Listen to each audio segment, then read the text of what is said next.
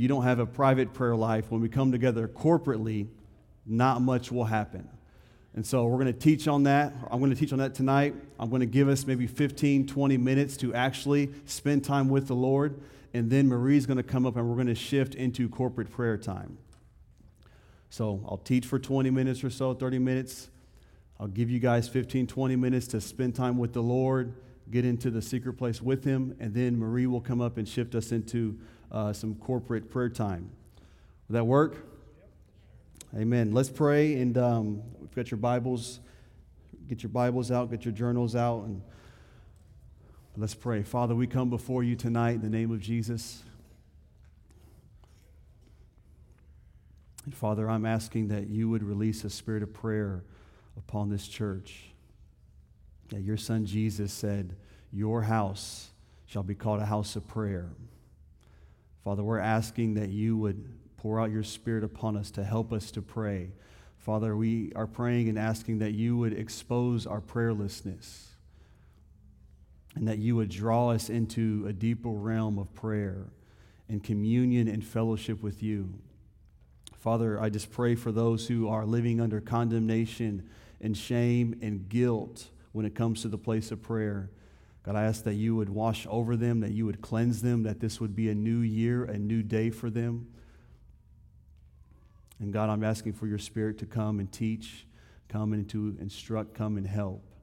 Holy Spirit, I ask for your help tonight to teach and to release your word. Father, we just make room for you tonight. We want to see your glory. We want to see your kingdom come. We want to see your will be done. In Jesus' name, amen. Amen. Open up to Matthew 6. So if you're taking notes and you want a title for tonight's teaching, the title is The Secret Place.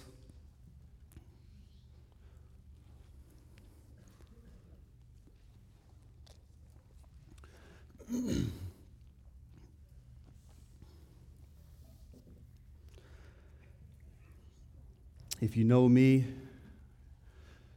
I'm one guy, I'm more introverted, so when it comes to the secret place, sometimes it comes more naturally from me because I like to get away, I like to be by myself. If you're extroverted, you probably wrestle when it comes to the secret place because you want to be around people, you want to be active and be talking. But the secret place for me once I got saved, it somewhat came natural in some ways. In other ways, it did not come natural, and I had to really fight for it. But it has been the place of life for me. I would say that God the Father has fathered me more than anyone, and He's done it in the secret place. So I know we want spiritual fathers and mothers. We want people to pour into us. That's good. That's helpful. But I would say to you, the primary father in my life has been God, and it's been in the secret place with Him. It's been when no one else is around, and I'm confused. My emotions are up and down, and what's your will? I don't know. I'd get encouragement from so-and-so, but really, when I locked in with God in the secret place, that's when His fathering hand came over me. So when I think of the secret place, I don't think of it as like, oh gosh, this is so draining. This is so boring. And I do have those moments, but I think for some of us, we think of going to the place of prayer and it's like, oh gosh, it's boring, it's tiring, it's draining. Hopefully by the end of this teaching, you're going to look at the secret place in a new way. And what has helped me has been Matthew 6:6. But it's really important that you establish a private place with the Lord. When you look up that word secret place, there's a couple different translations. One of the translations is the word chamber. And that word chamber is found in two places. It's found in Matthew 6, which we're about to read. It's also found in Acts 1. So Jesus says, go into your chamber. What he's saying is go into your inner room. In Acts 1, the disciples, they went into the upper chamber. They went into the upper room. So Jesus establishes the inner room before he establishes the upper room. So we come to corporate meetings, which is good, but I really want to put my finger on your private life. I want the Lord to bring into light what our private lives really look like. So the inner room precedes the upper room. The secret place precedes the corporate place. You cannot exercise upper room power and authority if you have not experienced inner room activity. If there's nothing going on in the secret place, not much will happen out here. That's the frustration on Sunday morning sometime. We want to begin declaring the manifold wisdom of God to principalities and powers, and half the room is in, half the room is out. Half got time with the Lord that week. The other half, they're just coming for the first time to get time with the Lord. That has to be totally shifted in our mindsets. So when you think about the secret place, you think about the inner room, you think about the chamber, I would ask you, where is that at in your life? Yes, it's in our hearts, it's wherever we go, but I think you need to establish a literal place, a real place in your home. Some people say, I pray on the way to work. I get time with the Lord on the way to work. Yes, that's good. I know you do. But the Lord is wanting to give all of himself to us, so we need to give all of ourselves to him, and you can't do that when you're driving.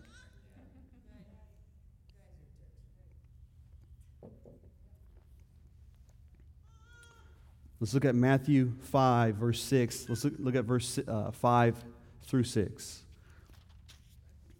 So the Pharisees, we're going to see our prime example of what I'm talking about. Jesus says, "And when you pray, you shall not be like the hypocrites, for they love to pray standing in the synagogues and on the corners of the streets, that they may be seen by men. Surely I say to you, they have their reward." Do you notice what Jesus says? He says the Pharisees love to pray. So if you came here tonight and you're saying, "Man, I love to pray," and you got your green beret on and you're the elite. Jesus said the Pharisees love to pray. They come to the synagogue, on the street corner, they come to church on Sundays, and they just want the mic and they want to pray in front of everyone and show them how powerful they are, how cool they are. And don't we do that too? And the Lord is not impressed with that. So just loving to pray doesn't necessarily make us special. It's loving God in the secret place. That's going to make us real special in the eyes of the Lord. They're standing in the synagogues, on the corners. Jesus says in Matthew 15, he says, "They draw near to me with their mouth. They honor me with their lips, but their hearts are far from me." How does he know their hearts are far from him? Because when Jesus is in the secret place waiting for them, they're nowhere to be found.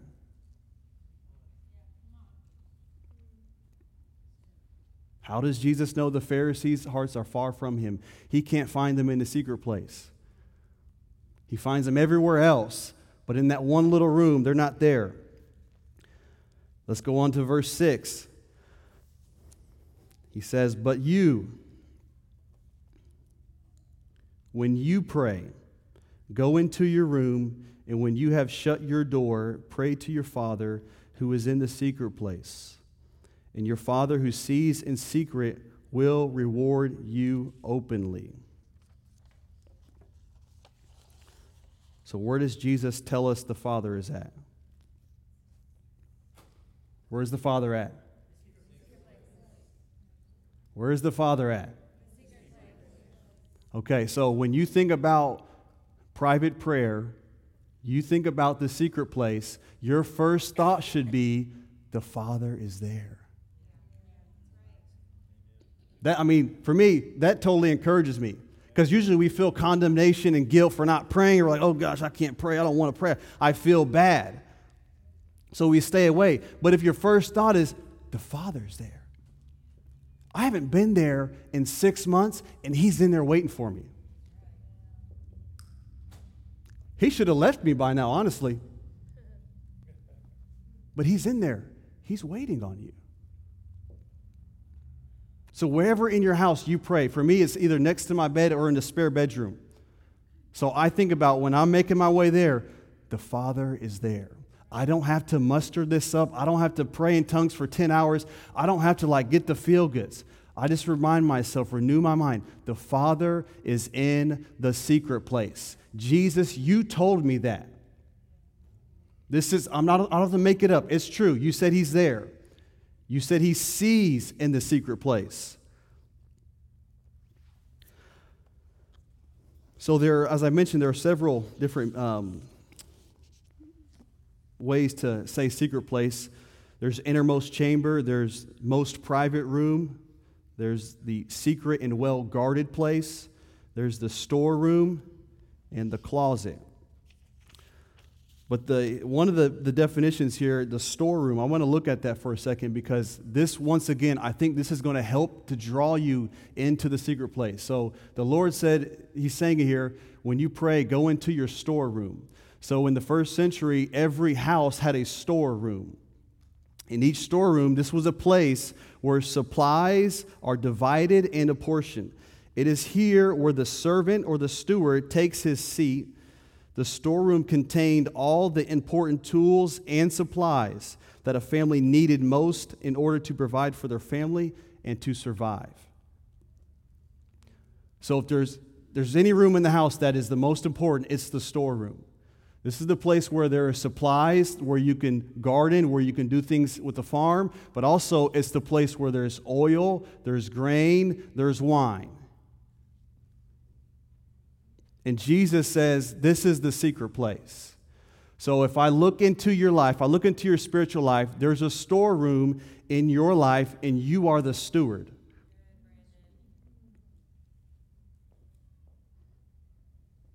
So to think about people who get burnt out, I'm thinking, well, in your secret place, in your storeroom, there's a lot of stuff in there. You probably haven't been there in a while. That's probably why we're tired, where we're quote unquote burned out. You're not going to the secret place where all the good stuff is at. There's treasures.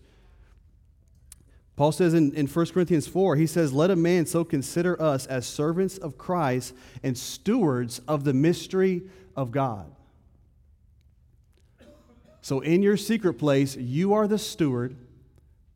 And there's mysteries in there, and the Lord, He's giving you permission to handle those things, to look at those things, to meet with Him, to talk about these very things. Matthew 13:52 says this, a disciple in the kingdom of heaven is like the owner of a house who brings out of his storeroom new treasures as well as old. I mean, have you ever thought this way when it came to your secret prayer life? I mean, seriously, most of the time it's draining. It's, oh gosh, I don't even know what to pray, what I'm going to do in there. Here's what one man says, an early church father. He says this, regardless of how things look in the rest of the house, if provisions are dwindling in the storeroom, the life of the household cannot continue for long without being endangered. The storeroom is the room of truth, the space that either ensures the continuing well-being of the family or threatens to wreck it. He says, the Father is there in my storeroom, eager to replenish the supply of life and grace needful to me and those around me.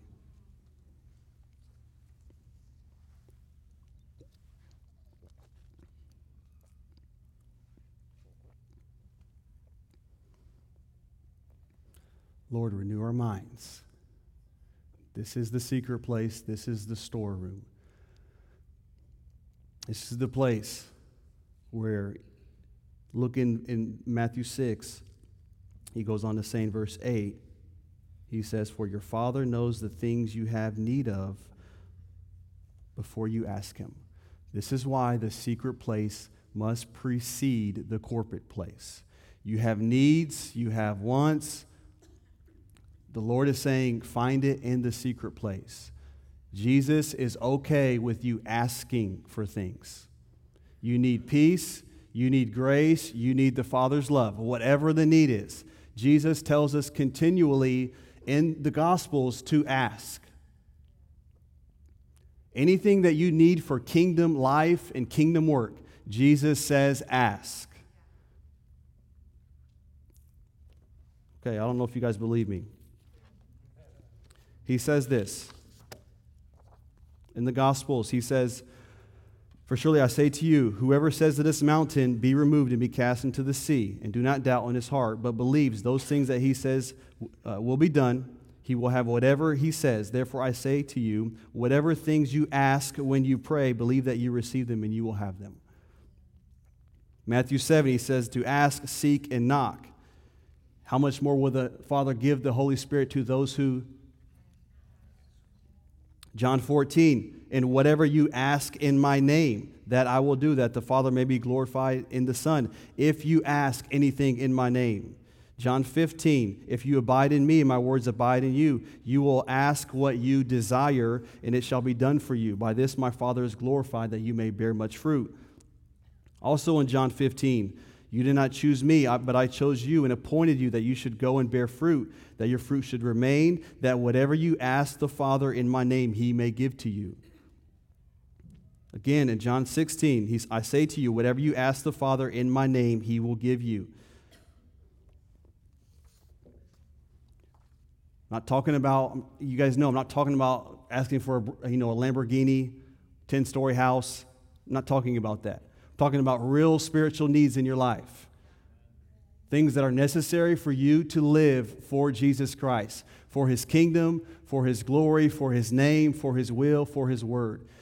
Jesus tells us to ask. So when you go in that room, what are you asking? Are you even asking? What's going on in there?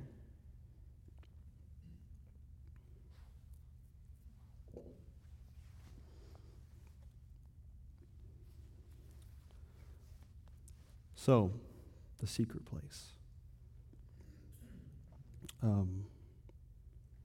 Grace, can you go in my office and there's a book by Andrew Murray. Yeah, it's on my desk. Can you grab that real quick? So Matthew 6, let's look at this again. Matthew 6:6. "But you, when you pray, go into your room, and when you have shut your door, pray to your Father who is in the secret place, and your Father who sees in secret will reward you openly." Do you know that the secret place, according to Psalm 91, is where the Father cast his shadow? It says, "He who dwells in the secret place of the Most High shall abide under the shadow of the Almighty." So when you are in the secret place, you need to remember the shadow of God is over you. He's there. He is there. I promise you, the Father is in there.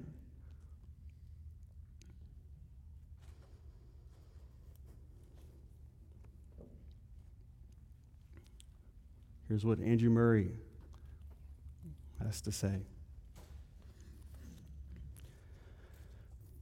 "Christians often complain that their private life is not what it should be.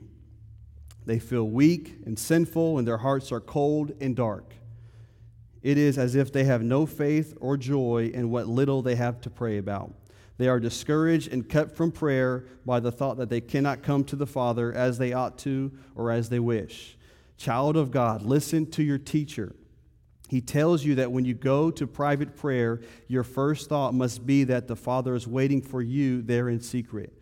Don't let a cold and prayerless heart keep you from the presence of a loving Father. The Lord is concerned about you the way a father is concerned about his children.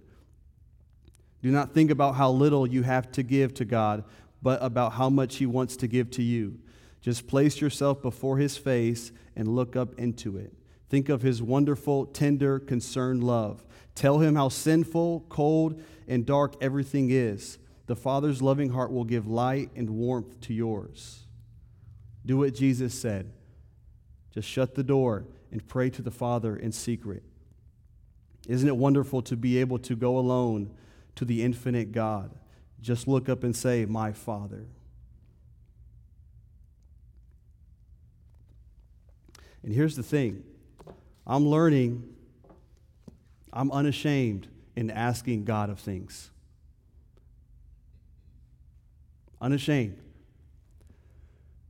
The reason I'm unashamed and I'm becoming more unashamed in asking Him for things is because I know I need Him. When you know that you need the peace of God in your life, when you know that you need the Father in your life, you will ask. You won't feel guilty. You won't feel bad. A humble, contrite spirit God will not despise. If we have a humble spirit, if we have a broken spirit, truly, we will ask and He will provide. He really will. So here's what I want to do. I want us to take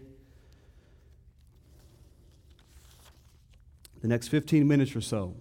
We're going to put some music on, and I want you just to begin fellowshipping with the Father. If you need to space out a little bit, we can do that. Marie will eventually call us. We'll come back up and call us closer together. But for some of you, you haven't been in a secret place with the Lord for some time, so that's probably going to be the initial maybe conversation with the Father. But I want to say this too before we do this, is that in the secret place, my experience is that the Father has always dealt with me within a realm of peace. Meaning, if I come in and I got all this sin in my life and I know I'm not right with God, there's a realm of peace with Him. He's not like freaking out, going crazy, wondering what's going on. He has peace and He draws me in. There's an atmosphere in the secret place with the Lord where He is the Prince of Peace. So some of you in the secret place, you don't have any grid for that. That's what the Lord wants you to begin to learn. Even as He speaks to you, you know it's His voice when there's peace with it.